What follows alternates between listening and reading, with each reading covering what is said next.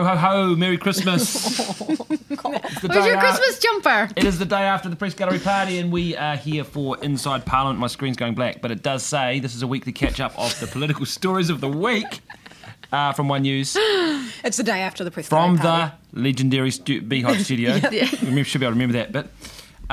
Cut! No, you can't cut. No, you can't. Sorry, it's a podcast. You're not allowed. Sorry. This is us being real. Okay. What happened yesterday? Oh, it was a mini budget. It was the mini budget, yeah, which is why your Before brain's the Press fried. Gallery party, there was That's a right. massive day, and it was the mini budget. Yeah, it's been Or a high huge food. week. Huge week. Grant Robertson wants to deliver big for families without blowing the budget. It is possible for a government to be both fiscally responsible and implement progressive policies. And now Treasury's confirmed his spending promises and coalition commitments so far can all be met thanks to some bulging coffers and a strong economy. The update forecasts include the costs of the government's 100-day plan. That said, the forecast surplus of $2.5 billion next year is slightly smaller than under National, and there's only around $6.6 billion left in the kitty to cover extra costs over the next 5 years. Is that going to be enough to deal with things like wage demands from police and nurses and that sort of thing? That they are going to be pushed, that's for sure. On current forecasts, Mr Robertson will meet his self-imposed 5-year debt limit on time. However, government borrowing will have to rise in the short term. So instead of dropping to 56, it's going to go up to nearly $70 billion. We need, as a country, to invest in our future, and we will do that by taking on additional debt in the short term. And some coalition promises are yet to be costed. And they've got quite limited future allowances for the very large number of other promises they have yet to fund. The government will restart contributions to the New Zealand Super Fund that were frozen under National, with the first payment of $500 million being made tomorrow. The Super Fund and indeed future generations of New Zealanders will be pleased we're making a start after 9 years of no contribution. Today's so-called mini-budget was a big step for the new Finance Minister as he looks to establish his credibility. Bigger challenges await, however, with a full budget next May, which will now have little room for any big shocks that come along. Jacinda Ardern's not playing around when it comes to tackling child poverty, with a bold plan to lift low incomes. On all of our modelling, it looks like we will reduce child poverty by almost half. From July, working for families tax credits will go up by between $575 and $1,400 a year, depending on the age and number of children. 39,000 more families will be eligible for the credit by 2021, and there is a $60 a week baby bonus for all newborns. This is one of the most significant packages to reduce child poverty in recent memory. So, how will they pay for it? The government will reverse National's tax cuts due to kick in April. That will save them $8 billion. The families package will cost $5.5 billion, which leaves them an extra $2.5 billion to spend on other things. Charities are enthusiastic. We're thrilled. We're very, very happy here. It's what we've been advocating for a very long time. It feels like a Christmas present for every family across New Zealand. The grant of $60 towards families to new babies, I think that's a terrific payment, and I think it will make a real difference. But the opposition says it's less ambitious than its plan. The previous government's package lifted 50,000 young people out of poverty. That's right. Immediately the package came into force. So here's the interesting thing. The government are comparing that with a number now which is 88,000, and that seems a lot better, until you note the fine print, and they're not talking about till 2021. And it's criticising a $450 winter energy payment that'll go to all pensioners regardless of their wealth. This Labor government is turning into a reverse Robin Hood that taxes everybody and actually gives a lot of benefits to the rich as well as the poor. But benefits Jacinda Ardern hopes will trickle through to the most vulnerable. Let's do the fun scoring thing. What do we give Grant Robertson and his mini budget? Out of 10. Out of 10, 7.5. Yeah, 7, 8. Yeah, I'd give them 7, 8. I reckon they went pretty well. Yeah. I mean, what was National left to attack on? I mean, we know that not much. No, first of all, no $11.7 billion hole that they can identify and say there it is. Billion. But it's obviously tight. It is tight. Yeah. And they only need a shock and something to happen, an earthquake or something, and they'll be in trouble. And I think National really missed a trick there. I mean, there were a lot of holes there, not costing the coalition promises properly, the risks with upcoming pay claims, pay equity claims, the potential for big risks Kiwi around bills, housing, a Kiwi bill, and the potential for any the natural... families package swamped it. It was just too big. Yeah, for sure. But that's not... I mean...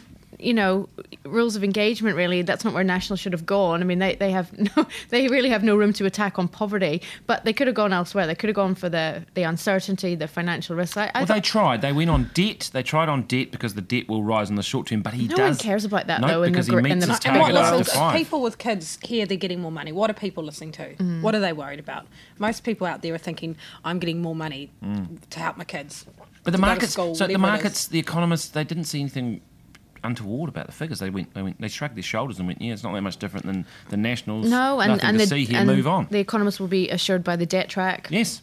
So in that sense, it's a triumph for Grant Robertson because he's delivered on this big families package, which he would have normally done in a normal budget. He's done it early, and then he's got this done without anybody saying, he's financially credible. He is. He did. They certainly allayed the fears that watchers have had for a long time about Labour's how fiscally responsible and credible they can be. Yeah, exactly. I think he went a long way to address that. National will still continue to attack them on it, but in some ways, Bill Rosenberg from the CTU, which was interesting, he was actually attacking them for being too rigid. And there are some on the left that saying that Grant Robertson should not be binding himself to these fiscal constraints where he has to hit this debt target of 20% of GDP within 5 years because they've got all this infrastructure they need to spend on. Well, but they don't want to live up to that reputation of being big spenders. They need to, they've had more than a decade of that since the GFC. They've really had to butt against this narrative for such a long time, and they could bust out of it, but then they would be getting the same old attacks from their critics. If there's slippage, they'll get attacked. But I think.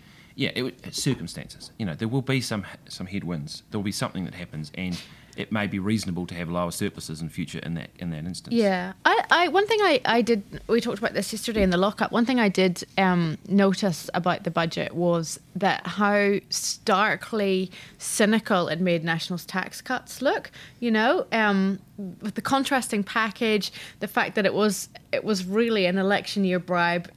Middle New Zealand, right? Absolutely, and really, when there are a lot of other problems and issues that need to be addressed, $5.5 million to target low-income families, plus an extra $2.5 billion for other spending. You've got to assume health and education, that being their other priorities.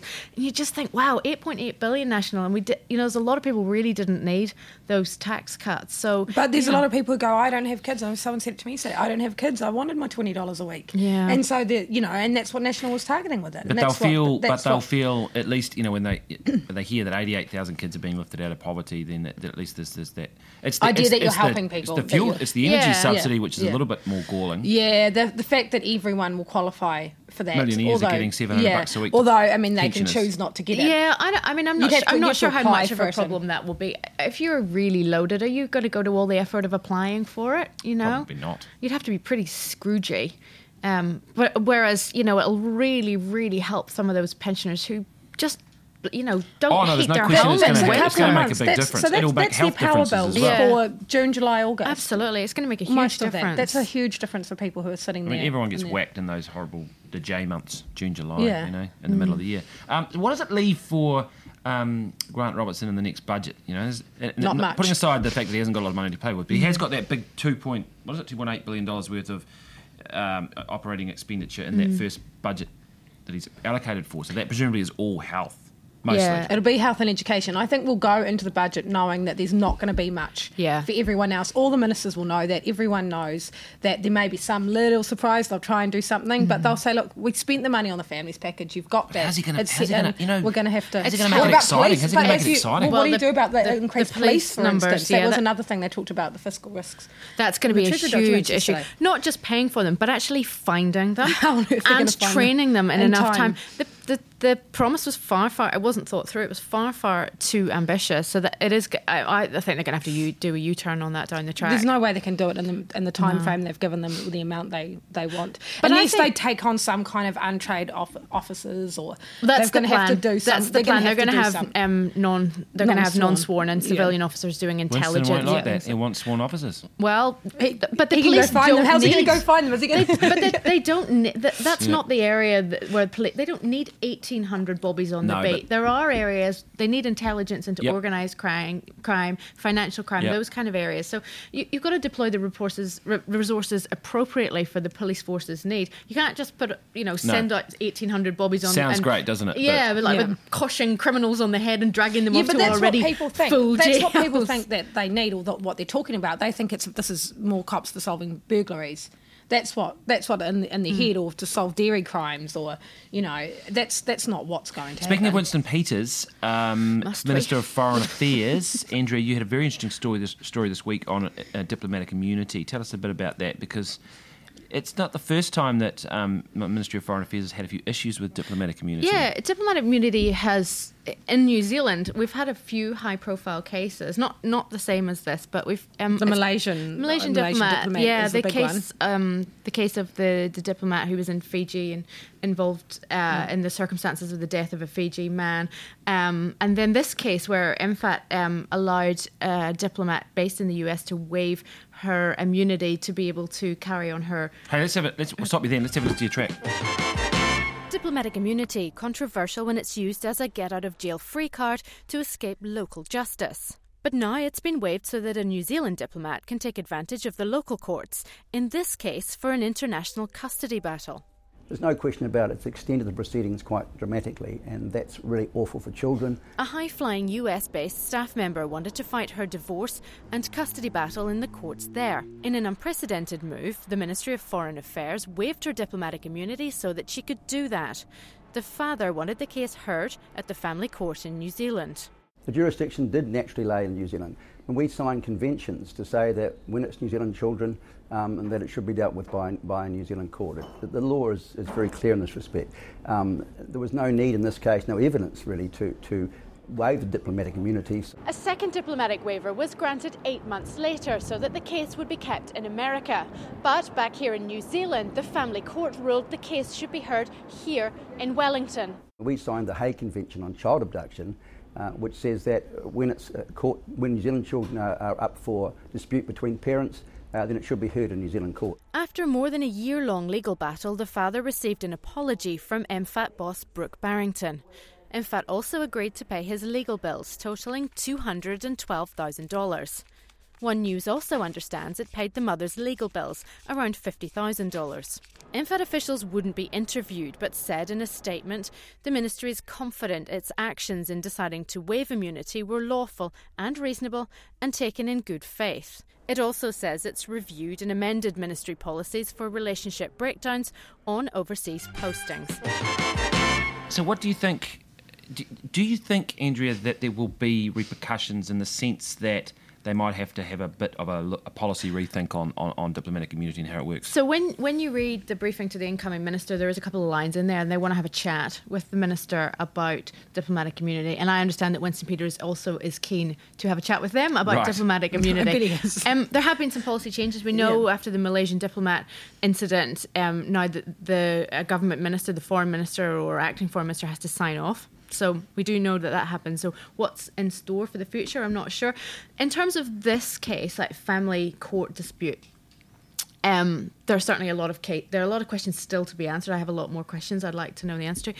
But it's never happened, as far as we know. It's completely unprecedented in New Zealand. It's never happened before. Right. But if you spread out across the world, actually the issue with deadbeat dads, and this is not what this is in this case, but diplomatic immunity has been used in a number of incidents where diplomats have tried to use their immunity to avoid paying child support and alimony and all those things that you associate with custody disputes and divorce proceedings. So much so that at the turn of the century, going back to 1999, the UN had to have a crackdown. That's right.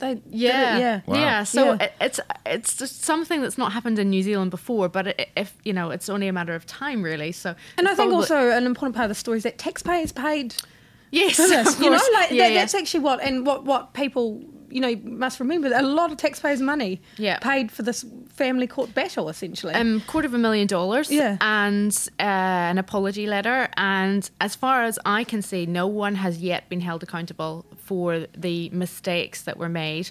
In fact, are very clear that they're saying that they acted in good faith, that they believe that they acted legally. Legal experts say to us that actually they didn't act within the spirit of the conventions, of the Geneva Convention, the Hague Convention that we're signed up to, that we actually hold quite important.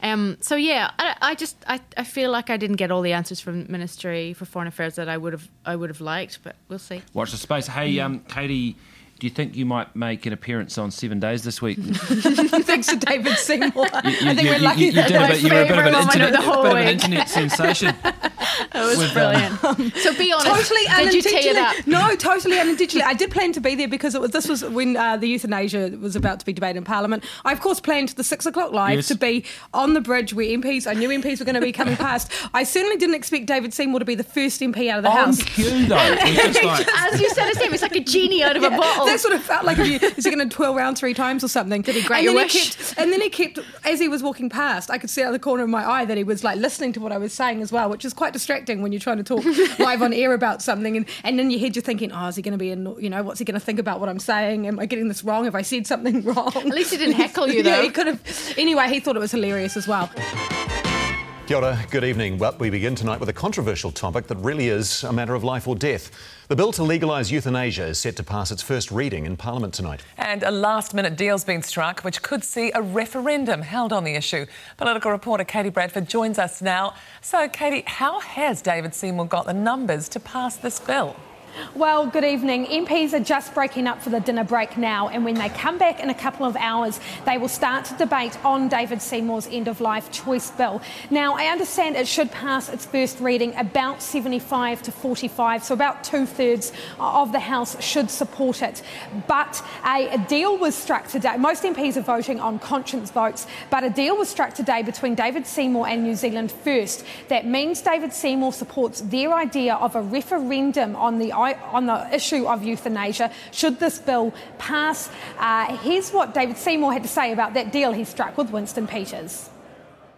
I personally started out preferring that we would pass this just like every other law, but if New Zealand First need that extra reassurance of having a referendum, if that's the way to get New Zealanders' choice, then I think that's the right thing to do. All right, Katie, what actually are the chances of a referendum going ahead?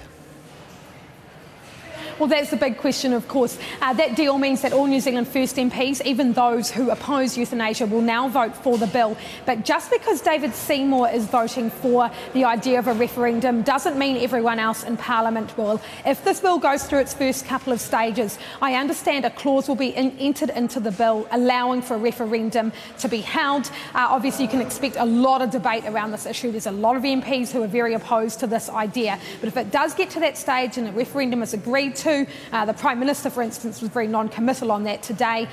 It will then, under David Seymour, would like a referendum to be held at the next general election so as to save taxpayers' money. That's obviously a few years away now, so you can expect some debate on this issue for a long time yet. It's actually a really important topic, and he will be stoked. He didn't expect that euthanasia bill to come up as early as it did. Yeah. That happened because some of the bills that were on the order paper, Labor either got rid of or they took a couple on as their own bills, and so it meant it shot up the order paper a lot faster, and he had to do a last-minute wrangle to get the support needed for the bill, to get it from New Zealand First. Although actually he didn't need the numbers. That passed 76-46, which is actually quite high for something like that. And he didn't actually need those 9 votes. So it's gone to select committee, and there's this talk of referendum. Didn't we just have a select committee inquiry on euthanasia? We did. We did. A huge one, yeah. And it didn't go anywhere.